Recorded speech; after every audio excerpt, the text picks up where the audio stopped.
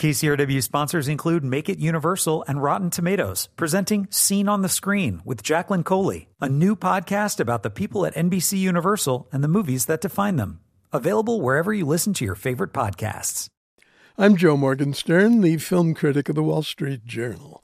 Jordan Peele's Us is a polytonal slasher saga with more undertones, overtones, intricate themes, elusive mysteries, and scary images than anyone could absorb in a single viewing.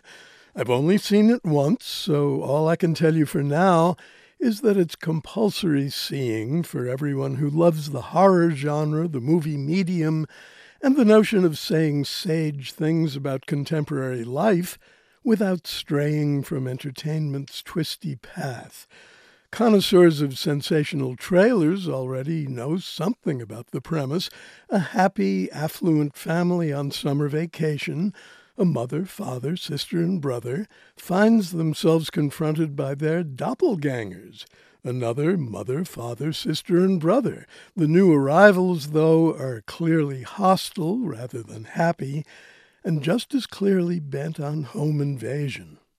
Well-to-do whites may worry about their homes being invaded by blacks, but these incipient victims are black and no less fearful for their lives. Maybe even more so in the case of the mother, Adelaide Wilson, who's played brilliantly by Lupita Nyong'o. Adelaide has been afraid that something terrible would happen ever since a traumatic incident in 1986 during her childhood. That was the year of the heavily promoted Hands Across America, a benefit event the movie uses to ask, without asking, whose hands were stretching across whose America, to whose benefit. The most chilling utterance in the film comes in response to a simple question: who are you? I won't tell you who utters the halting, anguished answer, which is, we are Americans. That may be the movie's most provocative phrase. Who, it makes us wonder, do we readily accept as our fellow countrymen these days? The outcasts as well as the privileged, or only people who look like us?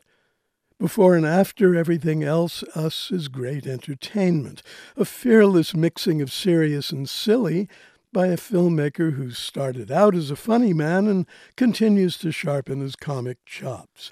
Jordan Peele's debut film, Get Out, was an expression of black fear in a predominantly white world. This one expresses existential terror in a world where fear and anxiety have become colorblind, afflicting those on top of whatever heap they happen to have climbed.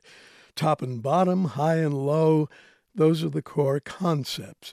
Maybe they correspond to levels of consciousness and our worst selves cohabiting with our best, or to social strata and the price paid by the poor to sustain the rich.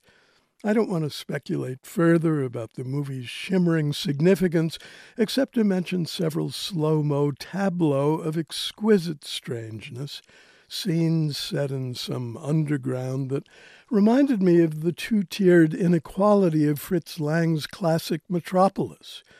I also thought of Walt Kelly's long-ago comic strip hero, Pogo, who famously said, "We have met the enemy and he is us."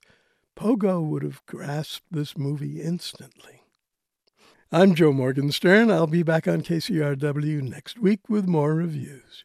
KCRW sponsors include Make It Universal and Rotten Tomatoes, presenting Scene on the Screen with Jacqueline Coley, a new podcast about the people at NBC Universal and the movies that define them.